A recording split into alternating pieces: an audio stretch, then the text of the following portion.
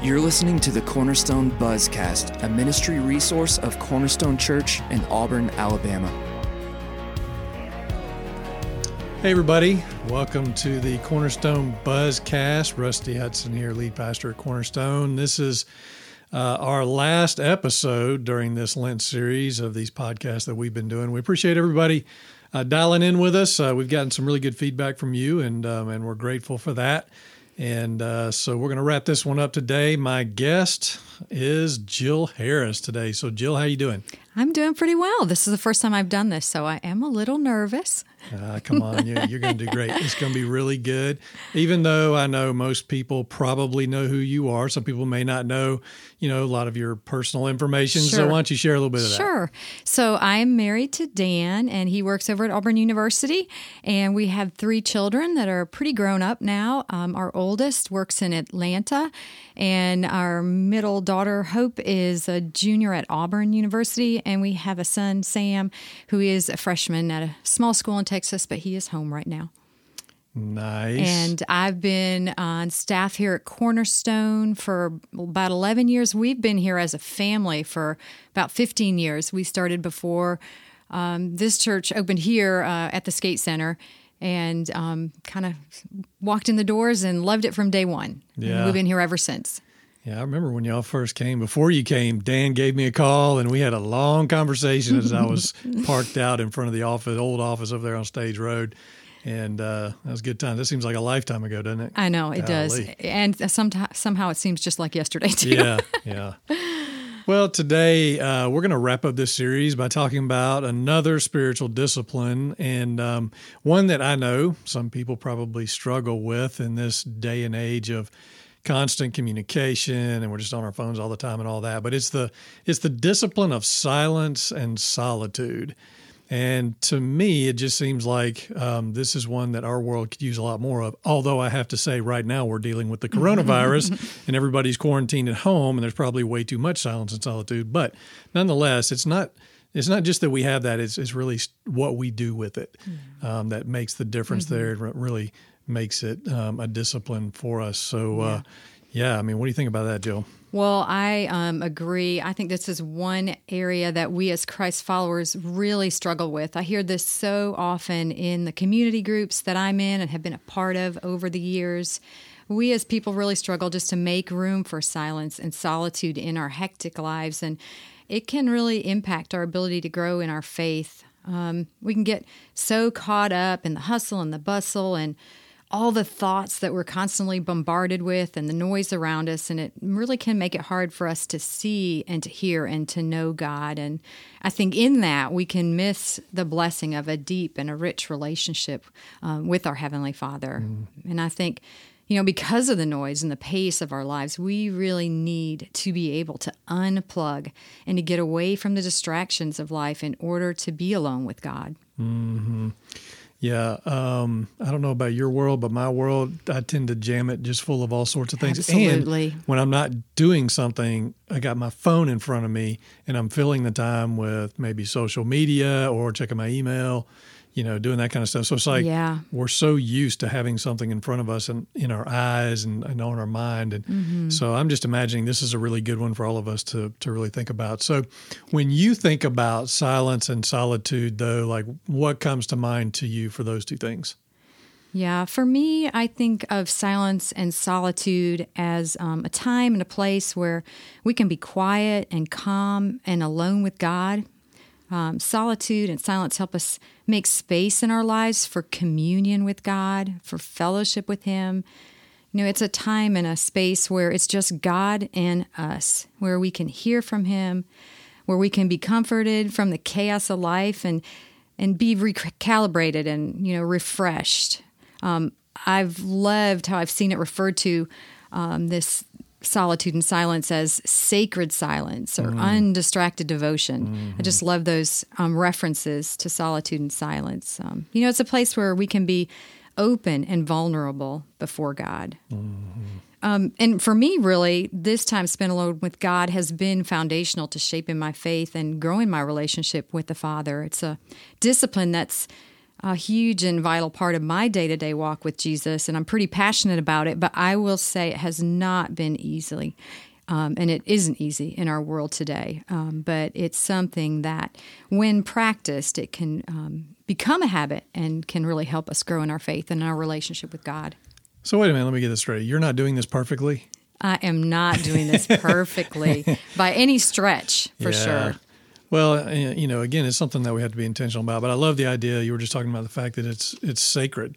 Mm-hmm. And I think when we, it's one thing just to be quiet and be alone, but it's another thing when we declare that sacred time, and then we give the space where we are, make that a sacred space. Mm-hmm. And then once we do that, it's like nothing else allowed here in this moment, nothing allowed in this place. This is sacred, and it's just between you and God. And I think that if we can elevate it to that place, that's when it becomes good stuff. And we're not so overwhelmed with all the worries and cares of the day. And, we're just not going to let the enemy have that place. That's right. Yeah. Mm-hmm. So let's talk a little bit about the biblical foundation for this. Like when you go to Scripture and you read Scripture, like what comes to mind with silence and solitude? Yeah, well, first, I think most of us can remember where Jesus retreated from the world for solitude and silence to spend time with his Father regularly during his ministry. I mean, he spent 40 days in the desert wilderness and prepared him for ministry. And, I think we have a hard time spending 4 minutes sometimes doing that in our worlds, but it was important for him. He spent the night alone in the wilderness before he chose his disciples. After feeding the 5,000, he retreated by himself into the hills. Often before he preached and taught, Jesus got alone with the Father. We read about that even this morning we did an online staff devotion this morning. And Zoomed in. We were zoomed in, and we were reading about Jesus healing a leper in Luke 5, and people were coming to him to be healed, but he took the time to withdraw, to pray, and to spend time with his Father. And we see that over and over again in the Gospels, that Jesus, that withdrawing and retreating and going to a desolate place and being quiet and alone with the Father was a regular rhythm for him. And I feel like if he needed it, we need it too. Mm-hmm. And I think we can also find some encouragement in the Psalms about spending time alone with God. Psalm 46:10, and I love this one, says, "Be still and know that I am God." Mm. And Psalm 63, verses 5 and 6, "My soul will be satisfied as with fat and rich food, and my mouth will praise you with joyful lips when I remember you upon my bed and meditate on you in the watches of the night." Mm. Yeah, those are really good. I think that, kind of taking that idea, be still and know that I'm God, it's like, how will we really connect with God if we can't be still, not just physically, but in our heart and our mind? I'm like, oftentimes I just don't give God space in my whole day because I'm so busy, and when I'm not physically busy, my mind is busy. And I think that, the psalmist was onto something. Mm-hmm. David was like, listen, I have to learn how to do this. I have to sit still in my heart and in my mind, and then know that God is there with me. And it's going to take a little time when we do that in order for that to happen. So we have to sit patiently, maybe be quiet for a few minutes, and really kind of give God that space. And, Jesus, like you said, Jesus had to do that too, the Son of God. Yes. I mean, he had to break away from the crowd and really the work that he loved and wanted to do. And he had to physically power down and rest, and then he had to find a way to be alone with his Heavenly Father and to reconnect with him. And that's the only way that he could keep doing what God was already calling him to do, was to sort of get filled up, get empowered, and then get ready to go back out there and do it again. But if it was good enough for Jesus, well, it's good enough for all of us, I think. That's right. Yeah, so, I agree. All right. So, kind of with that foundation laid there, let's talk about what does it look like practically, because this is something we want to offer folks is just in my everyday life, week to week, what do I do? What are some things that I can do to make this work? Yeah, I think making time and space for meeting with our Heavenly Father, maybe early morning is the best time for this for some people. And some people are better at night and prefer another time of day, maybe after the kids are in bed. I feel like we often make it seem harder than it needs to be. I suggest designating a space for your time with the Lord. Maybe use a devotional or a Bible, and you're following a Bible reading plan, something that can help you get focused on Him, to switch your thoughts from the things of the world to, the things of heaven or the things of God. I need that. I know when I want to spend time with God, I need to set my heart on Him and my mind on Him and, my affections for Him. I love small devotional books. I think they've really ministered to me over the years. There's wonderful devotional material on the Bible apps that are out there, many others that you can download. I know some people really enjoy soft Christian music playing in the background. I know that doesn't sound like silence maybe to some folks listening, but I think sometimes that can drown out the rest of the noise and help us focus on Him. And, can kind of help us drown out all those thoughts in our heads and the things that we need to be doing so that we can be more focused on God. I know I love journaling, and prayer can also be a part of your time with God, of your solitude and your silence, writing down what He's saying to you and how He and His Word are encouraging you.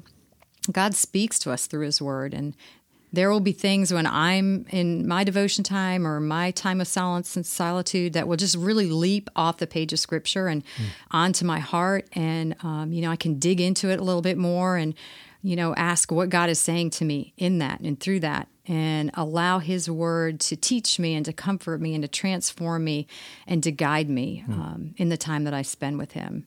I like to journal each day, and I just keep a really simple notebook, and I suggest that, or even people today like to use their iPads for that.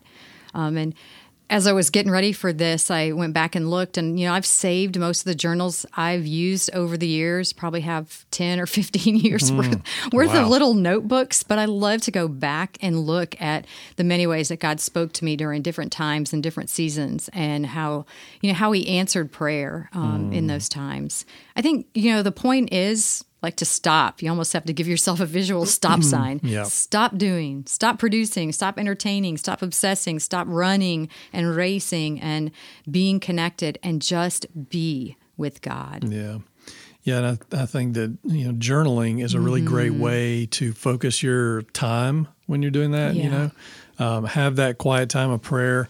I like to pray before I read Scripture because I think that we need the Holy Spirit to help us understand what we're reading. In many cases, a lot of people come to me, well, how do I understand the Bible?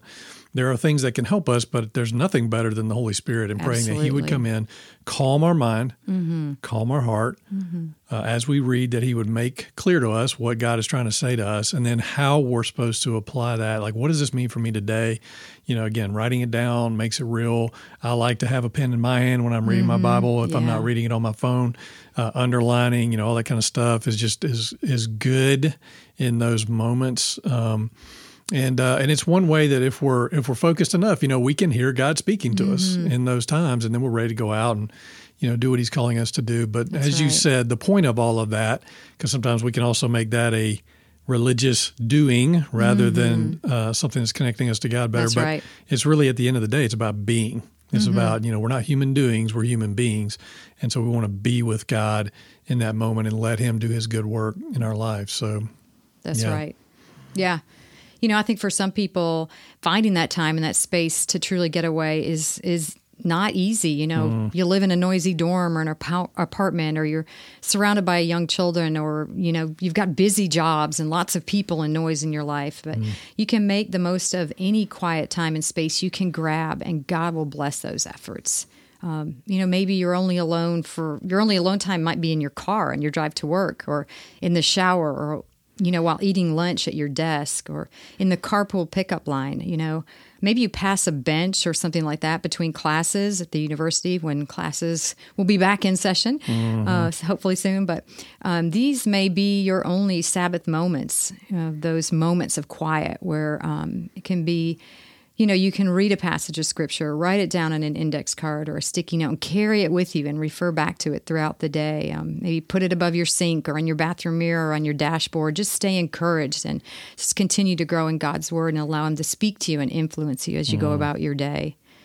I was, thinking about, I used to use a devotional basket, and I loved it because I created this container where I would put my notebook and pen and devotional material and my Bible, and I would just set it on the table or next to the chair. So, it was ready to go, and a good visual reminder for me too to take the time with Jesus. Yeah. Becky, and you know this, but when our boys were younger, she was all about the sticky notes. Yeah. And she would write not just the reference, but she'd write the whole passage on a sticky note. She'd have I just remember seeing them lined up on the mirror in the bathroom and or maybe on their mirror in their room. And it was just one way that we could keep, encouraging scriptures in front of them, just to remind them who they are, whose they are, to have that courage as they go throughout the day, to know that God is with them and, just all those kinds of good things. And there's something important about having the word around us all Absolutely. the time that kind of helps that. Yeah. So I think it's great to let your children know that this practice of silence and solitude is important to you, and I think it can encourage them as well, especially like now where everybody's at home and you may be surrounded by your children. You're wondering, when am I going to get any silence and solitude with my house full of my children 24/7? But, let them see you spend some time with God. Maybe you carve out 15 minutes in the afternoon each day and you say, hey, if your kids are old enough, give them their Bibles. I'm going to take my Bible and we're going to spend a little time with the Lord by ourselves. And then afterwards, you can come out of that and just share what, the Lord has taught you through the time in His Word. Yeah. It's funny because talking about especially moms with kids, I always think about John Wesley, who was the founder of Methodism. Yes. He was one of a lot of children, like 14, I think, siblings. But his mom, Susanna Wesley, she would, somewhere in her day, when she needed to get away and pray in the midst of 14 children, I can't imagine how that must have gone, but she had this big apron that she wore, and she would throw the apron up over her head. And when all the kids saw her do that, there was do not mess with mom right now, because she is praying, she is reading scripture, she's not here, even though she's here. And that was her way of saying, look, I need this time. And I love you, but I need this time to be with God, and that's how I'm going to be a better mother. But she had this way of doing that just to find some of that silence and solitude. And I think about all, especially young moms and, folks at home or grandparents or whatever, you got to have some of that time for sure. That was definitely a creative way to do it. Yeah, well, I think it was just out of necessity for her. So, I'm thinking about what we're talking about, Jill, and it's 3 things come to mind with this. Number 1, be intentional, because this will not happen by accident. Right. It won't just one day you go, oh, look at me, I'm being silent and I'm in solitude. It's this is something we have to think about and prepare for and make room for in our life. So I think be intentional, probably be consistent, which would make it a habit, just like all the rest of these that we've been talking about. Put it in your life on a regular basis, and then be open to what God has for you when you're in those moments. It's I would say that, this is a time when we can really let God do some good work on us. And that's right. And, yeah. Yeah. I agree. Those are 3 great ways to think about this. It's not silence and solitude in itself is not really a goal a goal to attain, but really something to press into. And even small steps in that direction, the right direction, will impact our faith and our relationship with the Lord in big ways. I was, thinking about years ago when I was struggling with this, the idea of spending time alone with God, and I had 3 small children at home, and someone encouraged me to consider this time with God is not just another spiritual to do or something to be checked off of a long list of stuff to get done, but to truly see Jesus in it. And she suggested that I designate a time and a specific place for my daily appointment with God, and then to just picture Jesus there waiting for me. Mm-hmm. So when I got up in the morning, I could, see Jesus waiting for me at my dining room table and just waiting to spend time with me, and knowing that the Savior of the world wanted to draw me into a daily fellowship with Him, and that, that He was willing to sit and wait for me was so powerful. Yeah. It was hard to walk past that and get on with my day without taking time to spend with Him. And, the more time I spent with Him, the more my affection for Him grew, and my desire to spend time with Him grew too. And so over the years, my Sabbath moments became more something that I really needed to do and wanted to do and longed to do, rather than just something I had to do. Yeah.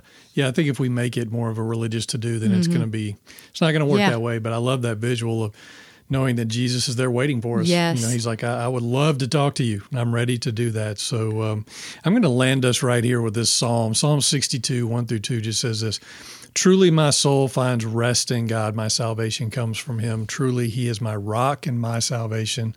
He is my fortress. I will never be shaken. And I think right there, just finding rest in God. That's what he's looking for to help us. And we want to do that. So Jill, thanks for being here and a part of this. I appreciate it. That was so good. And I know that there's probably somebody out there that would love to talk with you at some point and find out exactly how you do that. So they can certainly connect with you on that. I'd be happy to help. Yeah, for sure. Absolutely.